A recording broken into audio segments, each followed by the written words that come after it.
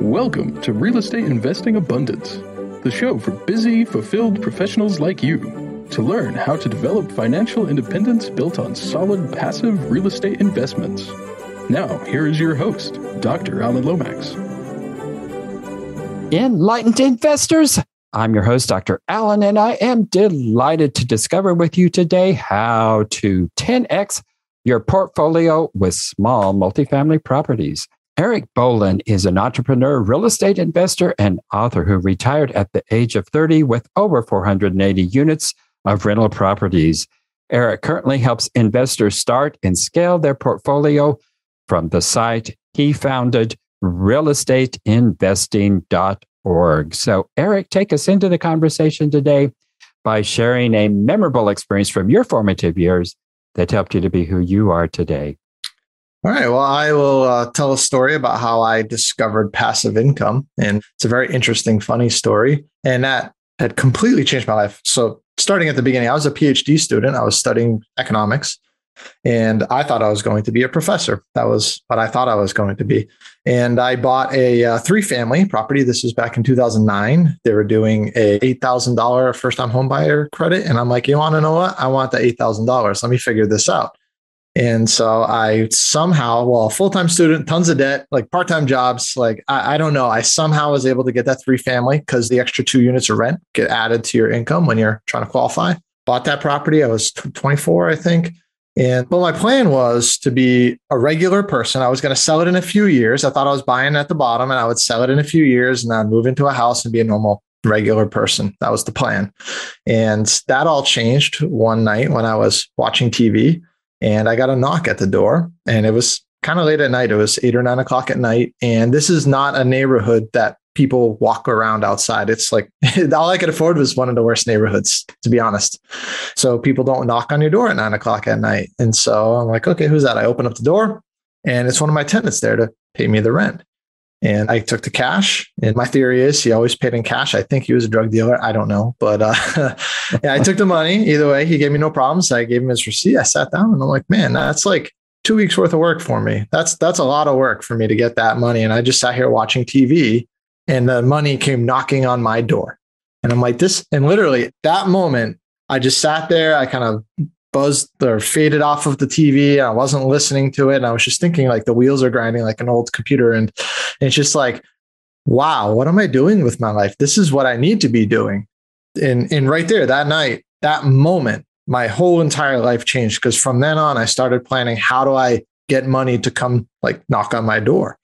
And that come very, very formative. It's just because it completely changed my understanding of the world, passive income. It was just life changing. And 12, 13 years later, here I am. So total life shift, huge thing for me. That is very interesting how that light bulb suddenly went on. And it's a very, very unlikely story for a PhD candidate in economics. I have an interesting story regarding professors of economics. Yeah. I had a property that was actually adjacent to a university in the community that I was living in. It was actually a triplex. And I had this triplex for sale. And I got this property was in North Carolina, and I got a call from a realtor. I think she was in New Hampshire. And as we got to talking, I discovered that she was the sister of an economic professor at this university where I was living. This professor had been at this university for a number of years. He was not a young man, and he had never purchased a real estate property. And supposedly, he knew all about economics because, he's a professor of economics. Right. So I think the light bulb went on for you probably at a good stage in your life. You may still be stuck as a professor of economics, not knowing anything about economics. Well, economics is a really weird field. I used to think economics professors knew everything about the economy, and it's just not how that works. Yeah. There's so many different fields. They don't necessarily understand how money works. They just understand how resources are distributed in an economy. That's literally what they study. And it's funny because all of my professors thought I was an idiot for doing what I was doing because I ended up dropping out of the program. So I bought it and then I was there for a year. I had like deployed to Afghanistan during that time because I was in the army. And then when I came back, I'm like, you know what? I'm done with this program. I'm changing. I've been focused on real estate and I'm going to take my savings. I'm going to invest it into more real estate and I'm leaving the program. And they all thought I was dumb, honestly. Yeah. And, I expect they probably did.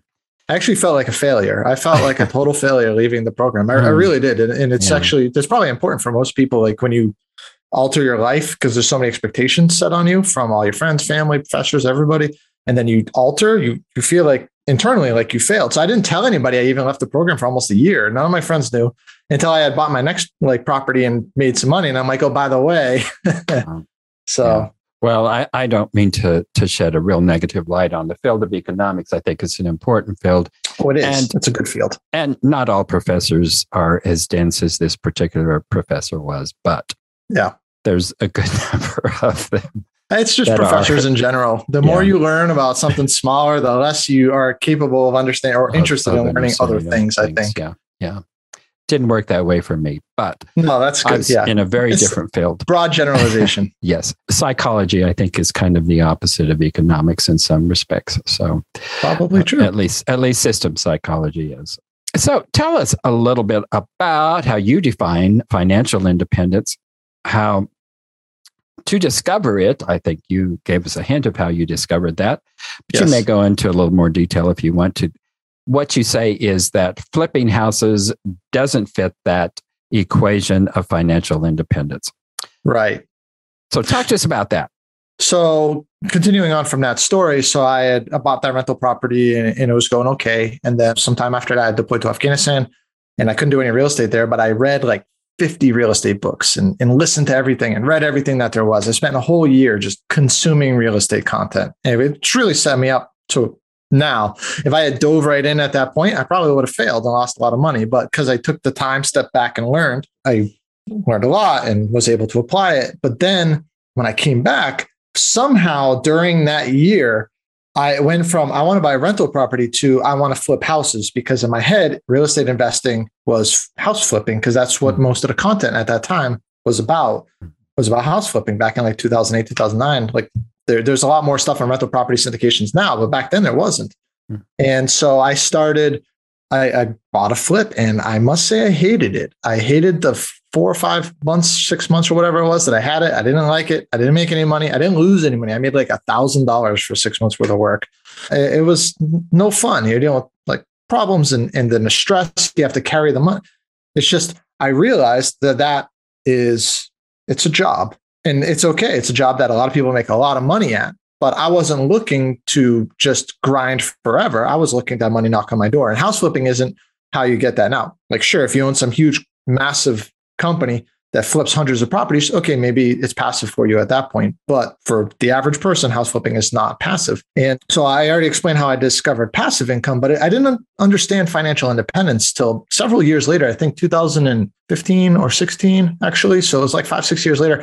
I was just grinding. I was buying rental property. I was fixing them up. I eventually even had a remodeling crew fixing all my properties because I was doing so many, and I was keeping almost all of them. And then I moved from Massachusetts to Texas.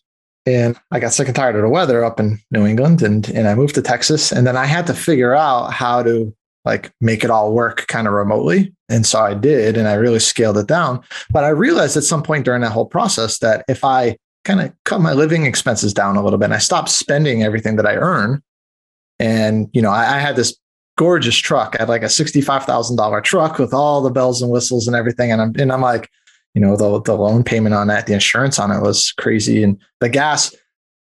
So I traded it in, I got a car, and just the gas savings alone covered the whole payment for my brand new car. So it's like just little things. And if I adjusted my lifestyle a little bit, I realized basically the second variable of the financial independence equation is your passive income, but also your expenses. And those two combined give you your leftover income. And as long as that leftover portion is positive, then you're financially independent and you don't need to work.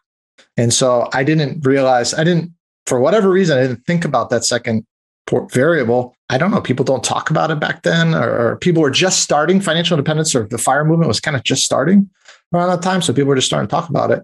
And I finally clicked all together, and I'm like, I cut my expenses down, changed everything. And when I moved to Texas, I was working I picked up a job for the first time outside of real estate just because during the transition, I just wanted to be a little safe. And I was able to quit that job after only about 9 months. And I haven't worked like a regular job ever since then. So that was kind of my journey from passive income to financial independence. And they're definitely different things. We'll be right back after a brief announcement. Are you a busy professional, passionate about the work of your calling, yet realize that even though you love what you are doing, you're exchanging your time for money? You know that if you were to lose the ability to exchange time for money, your financial well-being will be in jeopardy. If you can relate, I have great news. Steed Tucker Capital is an investment company designed for professionals to develop financial independence built on solid passive real estate investments. Remove the anxiety of an uncertain financial future and go to steedtucker.com. Get your free one-page 10-step guide to passive real estate investing. Yes, they definitely are. And I like how you define financial independence, not as having massive wealth, but as having that passive income that is just a little bit above your expenses there. Exactly. And that's, I think, a different way of looking at financial independence than a lot of people look at it. But a good explanation there, good example there. Thanks for sharing that. Well, once you created a foundation of rental properties, you moved, like you mentioned, from Massachusetts to Texas, and you began pursuing syndication. Mm-hmm. What was that like? Why did you go into syndication? And are you still in syndication, and why? Yeah, so great question. So we'll just start with, I got to Texas, had the job for a little bit, eventually quit the job. Then I had my second daughter, so I kind of took some time off for that. And then once that was all settled after 6 or 8 months or whatever, I decided, what's my next big thing? And I've been doing multifamily all this time, but it's small New England, so a lot of 3, 4, 5, 6 unit type properties. And so what's next? Well, let's do 100 plus units. That I don't know. Why not?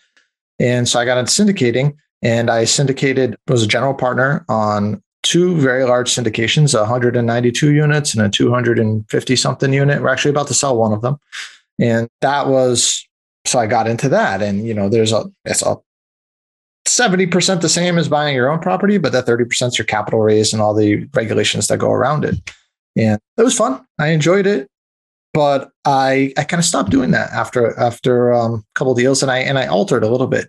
And I've raised capital on many deals after that, but not in that formal syndication business model. So while it may sometimes, if you pull on partners, it's a syndication, but legally, I didn't do the business model of like the typical buy your C or B class property, 100 units plus, the same thing all the other syndicators are doing. What I changed over to was I use capital raising as like a tool in my tool bag. And the reason why I do that is because I realized syndicating is a business in and of itself. And so I went from living off of my passive income to starting a new business. And at that point in time, I wasn't looking to build an investment company that raises lots of capital and buys lots of property. That's not really what I was looking to do. So after a couple, made some money, learned a lot about it, really enjoyed it. I'm like, this is not quite what I want. Let me see how I can alter that and make that fit into what I want. So I started doing some smaller deals, back to my bread and butter, and was focused on trying to raise capital in ways that allowed me to do deals that I wanted to do that fit into my portfolio and, with my lifestyle, et cetera. So that's kind of why I switched away from it. Because again, being a general partner is not passive. It requires a lot of work. So that's why I shifted. So give us a little more understanding in terms of what it is that you currently are doing, because I'm not real clear. You're not syndicating, but you're taking on partners. Right. So fill us in on the details there and what's really going on. Yeah, sure. So when I do real estate, I bought my last deal I bought was at the beginning of this year because the market's been a little crazy. But when I do deals, I do sometimes pull on partners, and they're mostly people that I know and I've known for a long time and people I like working with. And I don't really consider it work because it's talking to the people that are my friends that I would be talking to anyway. And so when we do buy deals, it's like technically following the same thing, but I've really altered it to just fit where it doesn't feel like working to me. It feels like fun for me. And so that's, sorry if there was some confusion on that, but that's basically what I do. And then I like to talk about real estate. That's what I spent a lot of my time doing about is teaching and stuff, because I did want to be a professor originally. So I've found 2 passions and I've combined them together. Well, give us an example of the last deal that you did. So are you looking for like the numbers or just want like a detail on the type of properties that I'm getting? The type of properties and the numbers. Sure. Okay. So the last let's just talk about the one I'm working on right now. It's a 9-family in Massachusetts, actually. And it's in a town that I know very well. I'm not going to mention the town though. And it was owned by a guy for quite a long time and not well managed. And I mean, the roofs hadn't been replaced in 40 or 50 years. Actually, it had original roofing back to 1890 when it was built. And it had just shingles on top of that. Oh, okay. So we had to rip all that off. And I mean, it's a lot of work. So I bought this thing for $550,000, 9 units, and it needs about $150,000 worth of work. But based on my numbers, it's worth $900,000 to $1 million when it's done. So I'll be all in for 70%, 75% of its value.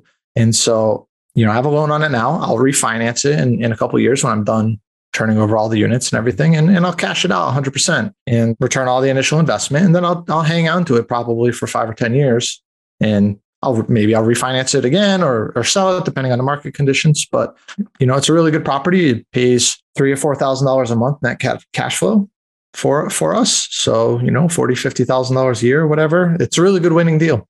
So even now it's cash flowing at 3,000? So it cash flowed from day one, but only a little bit. And I think only like $1,500 or $2,000. And that's not insignificant, but yeah. Well, it's a lot of money. If you're just a regular person, you put $100,000 down, you get that. It's great. But we doubling the income was very significantly under market rent. So you're living in Texas and investing in Massachusetts, and yet you're investing in smaller properties that you and just a few partners can go into without the headaches of syndication. So am I understanding that that's really primarily your market and your business model at this point in time? Yes, that would be correct.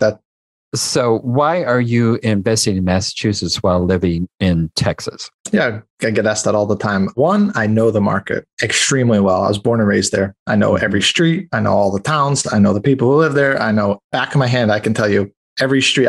Some of them, I even know the address. I'd be like, oh yeah, I know that one.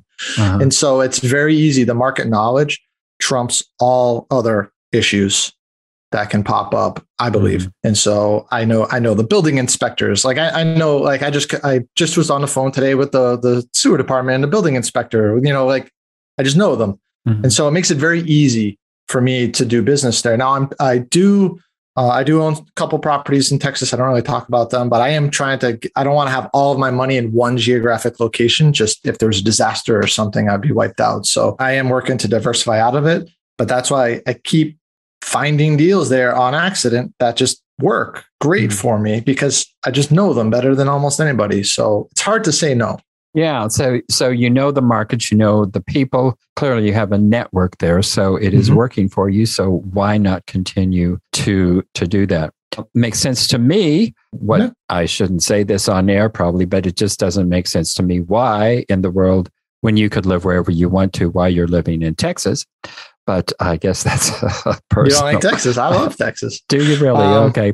I couldn't wait to get out of Texas. So. Oh, you were from Texas originally? I'm not originally from Texas, but I spent a lot of time in Texas and could not wait to get out of there.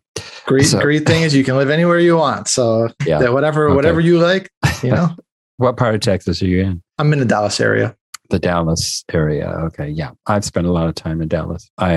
My sister, her husband and their 4 daughters and their families still live in the Dallas-Fort Worth area. I was down there, I don't know, I think it's 3 years ago now. And God, it was cultural shock. I live in Appalachia and it's like, nope, not for me. So that's just doesn't have to be. That's the great thing. We can all live exactly where we want and do real estate anywhere in the country. So yeah, excellent. Yes. So interesting how you're making that work. And how essentially, I think I like what you are explaining as it's a lifestyle you like and you're happy doing it. And I like how you talked about syndication. You did syndication, but you've gotten out of it just because it was not satisfying and fulfilling. And I can understand why it would not. But I do think it's a great model, especially for passive investors or the GPs who like want to have that business. I have nothing against it. I just don't think it fits me on a regular basis for what I want to do. That's all. And it's a good model, I think, for limited partners. Oh, especially. Who are looking for passive investing and do not want to get into the real estate aspects of development, of management, capital raising, and all that goes along with syndication from a general partner's perspective. It is a job. It's not passive. For sure. But from a limited partner perspective, it can be an ideal kind of thing to get into.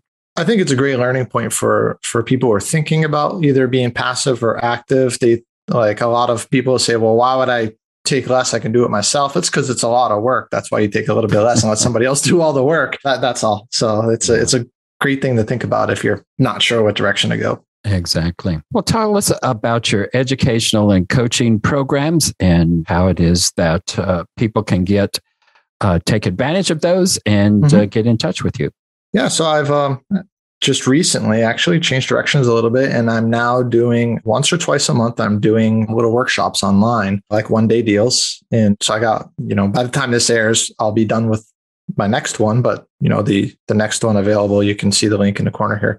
So my next one is a deal analysis workshop. We're just going to spend all day going through spreadsheets and numbers, super boring stuff, but the most important stuff that you need to go through it. And they're very affordable. Tickets are under $100, and you can spend a whole day and crunch numbers together and do them all, like go through all of the operating costs and after repair values and all that stuff. So that my goal is when you walk away, you'll be able to make an offer with confidence and know that your numbers are correct. And I think that's the most important stuff. Most people like to talk about all the pie in the sky and big dream stuff. I'm more of a numbers oriented person. So that's what I like to do. And that's what I could talk numbers all day. I have multiple monitors. I like having spreadsheets up all over the place. It's just how I am. So that's what I like to teach. And that's if anybody wants to sit in on a seminar or whatever, they can go to realestateinvesting.org/event, and it will automatically redirect you to whatever my next one is coming up, and you can take a look at it. Sounds like a great deal at a reasonable cost with good information. I have one more question for you before we close here, and that is share one of your most difficult setbacks in life and how did you come through that time, and what was the major lesson you learned from that experience? Okay. The most difficult, especially real estate related one, was I partnered with the wrong person, and a person I trusted very much, who was very close to me for many, many, many, many, many years, decades. And I was really hurt by that. And I won't go into all the details of it, but it was devastating. And me and my wife, we were like depressed, wouldn't leave the house for like 9 months because of how like bad it really hurt us. And, it financially set us back a little bit, but it was more the close person. And so I learned a lot of lessons out of that. One, don't partner with people that you're very close with unless you really know that things are going to work out, because relationships fall apart because of things like that. And that's one. And two, the money isn't that important. And I was at a seminar, and Bob Helms, the father of Robert Helms, who does the Real Estate Guys podcast, he was telling a story about how he lost like millions of dollars to a bad partner.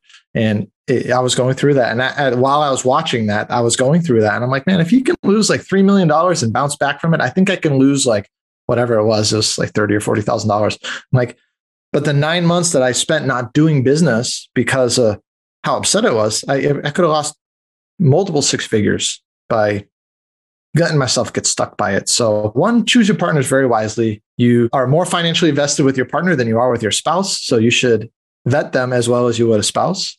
And that's one. Two, if you do suffer a setback, don't let it hold you back, because the opportunity cost of the time that you're losing is worth way more than the financial loss that you just incurred. Excellent advice. And I know you're absolutely 100% correct. That emotional setback is always going to be more devastating than the financial setbacks. And they can hold us back for years. You were fortunate that it was only 9 months, because those psychological, emotional setbacks can be tremendous and very difficult to come back from. Yes, very much. Eric, it's been wonderful having you. Thank you for being with us today. Thank you so much, Alan. Thank you for tuning in to Real Estate Investing Abundance, brought to you by Steve Talker Capital, a company working for passionate professionals like you to develop financial independence built on solid, passive real estate investments. As part of our efforts to make the world a better place, Steve Talker Capital contributes to activities and organizations committed to better understand the equine. These endeavors attempt to enhance the human treatment of horses worldwide. Steve Talker Capital, working for a world where all creatures, great and small, flourish abundantly. For resources to develop your financial independence, connect with us at stevetalker.com.